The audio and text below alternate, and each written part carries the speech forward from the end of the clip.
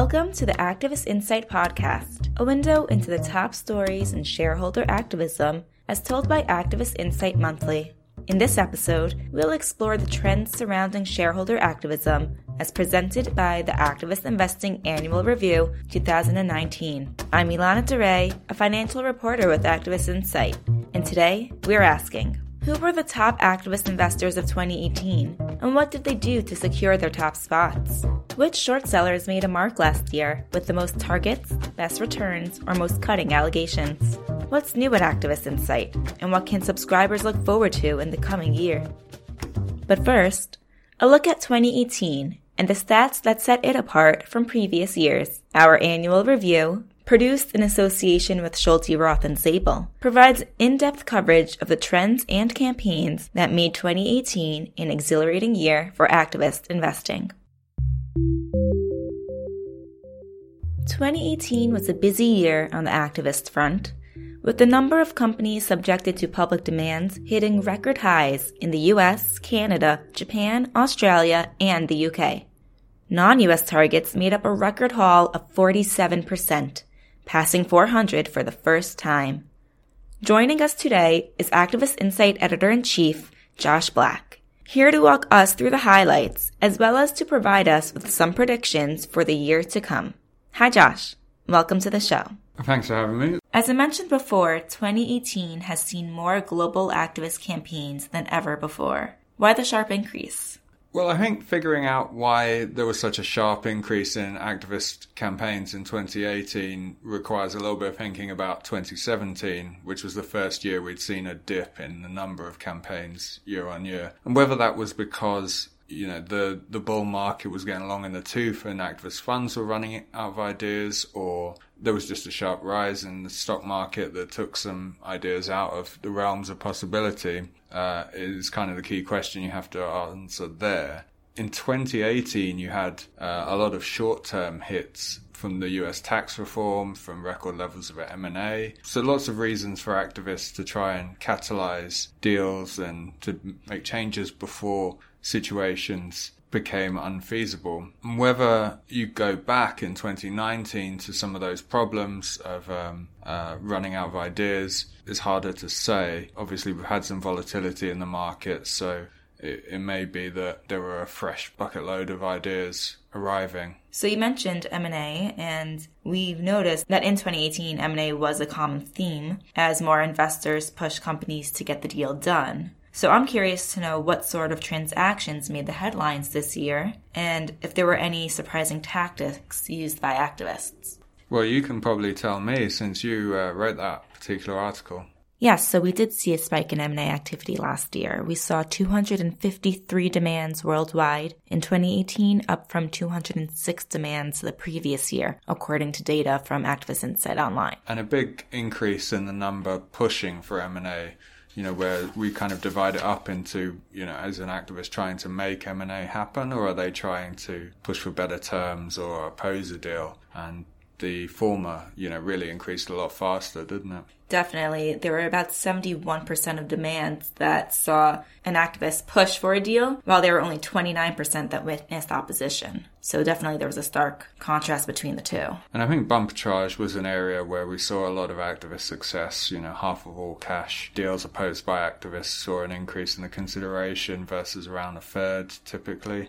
So that was clearly an area where activists were keenly interested. You had Dell, which is an interesting situation, Carl Icahn, Schoenfeld Asset Management, Elliott Management at one point. Lots of activists involved there. Qualcomm is probably the biggest headline for M&A activity in 2018, and that was a hostile situation in which Broadcom wanted to take over the company. Yeah, and we really kind of don't know where that proxy fight would have ended up because it obviously got blocked by the US regulators. But it did create some opportunities for activists to play further down the chain.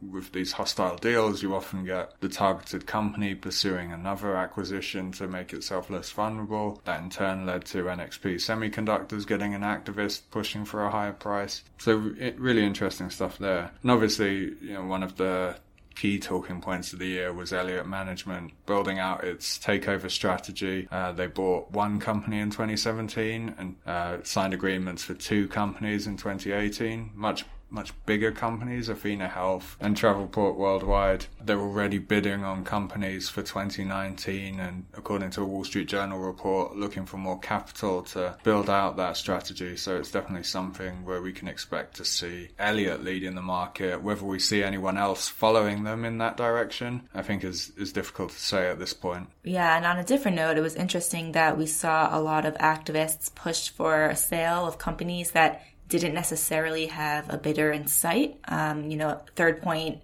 did that at Campbell Soup and Paulson & Co. at Detour Gold. So I'm curious to see if others will take that initiative in the new year. Or indeed whether those companies will actually be sold, which we're still waiting on. And you mentioned Elliott's private equity foray, and I'm curious to know more about the relationship between private equity and shareholder activism. Does Elliott developing the private equity strategy make a convergence more likely? For the most part, no, I don't think so. We've talked about this in past years, and we still see some private equity funds getting into activism. There's currently a situation in Canada with Waterton Global Resources, and they're being accused of having a conflict of interest in running a proxy contest at Hudbay Minerals because, they bid for these kinds of assets in other scenarios. So I think there's a strong line of attack for companies. There's concern on the part of private equity firms that they don't want to be tarred as unfriendly to management. They want to be seen as the kind of white knight. We've seen some white squire deals where they will make a significant minority investment in return for board seats and operational changes. Those haven't worked out amazingly well, so I don't know if we'll continue to see those, and certainly it's hard to envisage them preventing really large activist situations, but you do see them occasionally. I mean, Hudson's Bay Company in Canada has kind of brought in outside investment twice to thwart land and buildings over the last year, so it's not out of the question. I think the relationship between activism and private equity will be quite strong, especially as you see kind of private equity being lined up to take over some of the companies activists target. Activists also approached bolder targets in 2018. What does that tell us about the immunity of companies in activism? Well, no company is really immune from activism, but it does make it quite hard to lose a situation when you have kind of 40% insider ownership. Obviously, Campbell Soup Company settled with Third Point, and by the standards of activist settlements, that's a relative let-off for the company. Luby's had the first proxy contest of this year and won with a kind of 39% insider ownership. So activists can get involved, they can run companies quite close, they can force certain changes, but they're not going to sweep the whole board, as they might do at a company where there isn't significant insider ownership. The one bright spot was Taubman last year for an activist, getting that board seat with 31% insider ownership, or insider voting power, I should say. And Jonathan Litt got a seat on the audit committee. Clearly no impediment at that level. And of course, we've seen a handful of activists consider environmental, social, and governance, or ESG, concerns when determining which companies to invest in. Is ESG genuinely about value creation, or is it more of a marketing device for activists? The jury is still out. There is also a third option, which is risk mitigation, and I think the quieter activists are building ESG into their investment models as a way of mitigating risks rather than as outright value creation. The ones who have shouted most about ESG, I think, do expect to see value created. It's harder to say how quickly or, how related value is to an ESG issue as opposed to a kind of operational or balance sheet one, which tends to be picked up by the markets very quickly. I think it's notable that 2 of our top 10 activists this year have active ESG strategies. So clearly they are finding new ideas and new ways to push companies to make changes, whereas perhaps some of the other primary and partial focused activists that we cover are having fewer campaigns per year and fewer ideas. So how did your predictions for the previous year do, your predictions for 2018? And what are some of your predictions for activism in the year to come? Yeah, so I think we were on target with some things in 2018. particularly some of the easier ones. Clearly, activists wanted to distinguish themselves from their peers, to differentiate themselves, which I think is something, they have been doing for at least kind of 3 years now. ESG was something that got talked about, not just Genuine Value Act with their impact funds, but we also saw Elliott pushing for more female directors at Commvault. Destination Maternity, you had this underlying subtext of board diversity. So I think that was an area in which, we were right. Institutional investors did try to preempt activist campaigns. It wasn't always obvious and it wasn't always public, but they began to be a bit more open about the approach they would take with their portfolio companies rather than it being a last-minute men in grey suits operation. I think we probably overstated activists looking back at their existing portfolios for opportunities. That actually looks like a better bet for 2019 than it did for last year now. We were also kind of a bit wrong, I think, about needing a major correction, or about activists piling into Europe, where there was a little bit less interest this year. I think you saw plenty of activism in the UK, where M&A made it very easy for activists to play there. We also saw kind of less of the operational CEO transition activism, with few exceptions. I think we could potentially see operational activism come back a bit in 2019 with the tax sugar hit and the M&A market cooling a little bit. Activists will be forced either to kind of try and catalyze a few more sales, or to try and push some CEOs out and get some more operational changes made. I think Europe is clearly an area where activists could go more. We've seen Elliott go into France at Pernod Ricard. We could see more activism in Japan after Value Act was successful at Olympus. The one other area, if we want to touch on activist shorts very briefly, is they found more bubbles than we anticipated last year with the cryptocurrency and cannabis industries jumping up. Whether they continue to play in those fields or return to less liquid fields and more fraud allegations, as we saw in kind of 2017, is the next question to address there. Now, the market has been fairly volatile in recent months. What effect will that have on shareholder activism, if any? It's a good question. If I knew what the S&P 500 would be at the end of the year, I wouldn't be doing journalism.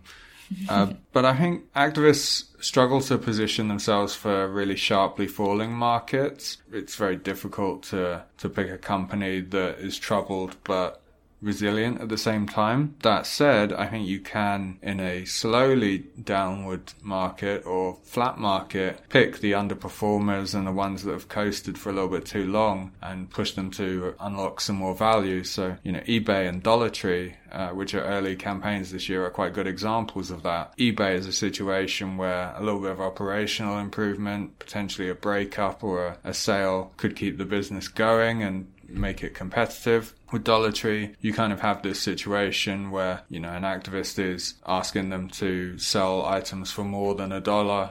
Having various pricing points could revitalize the business, or they could just break the business up or sell half of it and capitalize the value there really quickly and move on to something else. Well, thanks for being here, Josh. Thanks for having me. For our next report.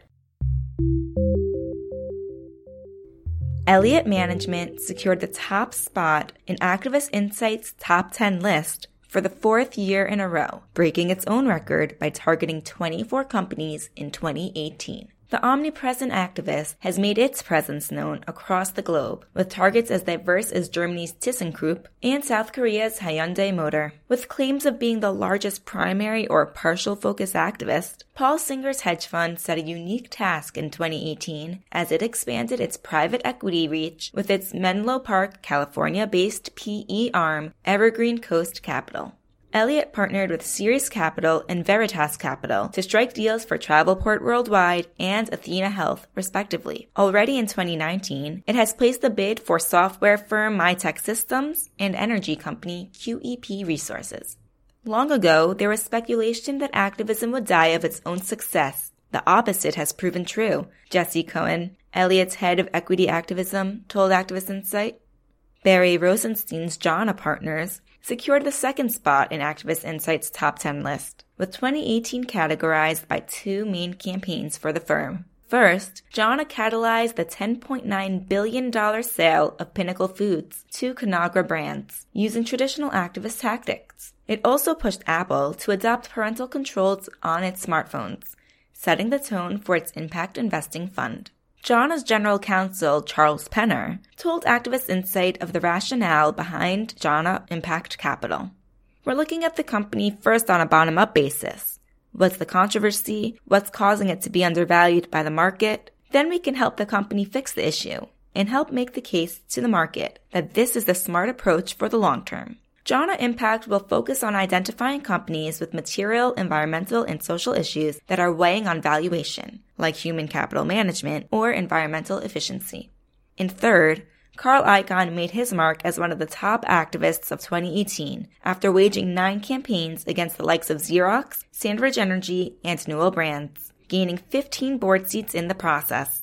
Amid a slew of victories, Icahn also saw his rival Bill Ackman exit a Herbalife Nutrition short position that the pair had been on opposite sides of. Icahn racked up $9 billion of asset sales at Icahn Enterprises, with more to come this year.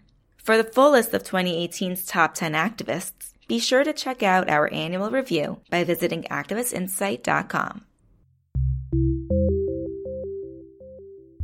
On the short side, Andrew Left's Citron Research jumped 2 spots to take the lead in this year's short seller top 5 list. The Los Angeles-based short seller targeted 14 companies last year, 6 of which were in the cannabis sector, the hottest new market for attacks of fraud and stock bubbles. Interestingly, the short seller reversed its bet against a handful of companies, including Roku, Tesla, and Facebook, contending the stocks will rise. Left told Activist Insight that the most difficult thing to do as a short seller is acknowledge when the story changes. But the best move I ever did this year was go long a stock I previously shorted, he said, admitting that 2018 was a difficult year to, quote, really hang in there. Short seller Spruce Point Capital Management came in second place for our league table, placing bets against 14 new companies and continuing 15 campaigns from previous years. Spruce Point mostly targeted small and mid-cap companies in the technology and services sectors, often accusing the firms of misleading accounting, according to Activist Insight Shorts. Founder Ben Axler said Spruce Point, quote, favored shorting capital-dependent businesses with low or no growth, aggressive accounting, and poor governance. Some of Spruce Point's most notable campaigns for 2018 include Maxar Technologies, XPO Logistics, and Weiss Markets. You can listen to an interview with Axler on a previous episode of the Activist Insight podcast, Beyond the Boardroom. Viceroy Research secured the 3rd position in the short seller top 5 list, sliding down 1 spot from the prior year. In 2018, the British short seller had much to celebrate as 3 of its 2017 campaigns came to fruition and played out almost word for word, according to researcher Gabriel Bernard. Activist Insight Shorts data indicate the short seller made a 72.2% return on its bet against MiMedx. Viceroy placed bets against 7 companies last year, targeting a wide array of markets, including South Africa with Capitec Bank and the UK with RPC Group. For the complete short seller top 5 list, please visit our website and download a copy of the 2019 annual review.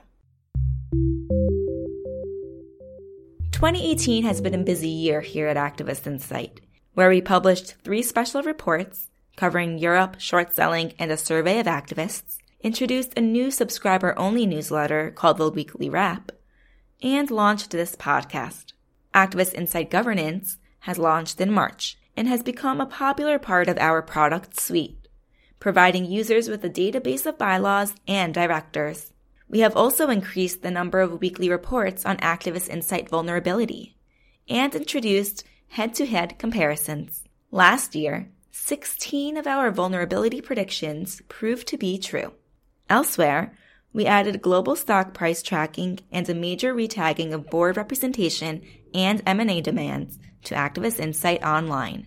2019 promises to be an exciting one for subscribers to Activist Insight's 5 products. Expect to see special reports covering a range of topics and more in-depth articles in Activist Insight Monthly, Activist Insight Online, and Activist Insight Shorts.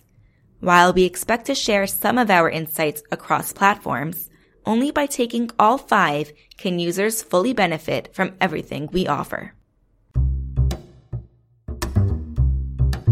That's all for this episode of the Activist Insight Podcast. If you like what you hear or want to read more, you can download the annual review at activistinsight.com. For more information about our various products, please contact subscriptions at activistinsight.com. For comments or questions about the podcast, or if you want to suggest a topic for discussion on a future episode, please email press@activistinsight.com. Please do rate and review the podcast on whichever platform you are using to help others access our reporting. I'm Ilana DeRay. Thanks for listening.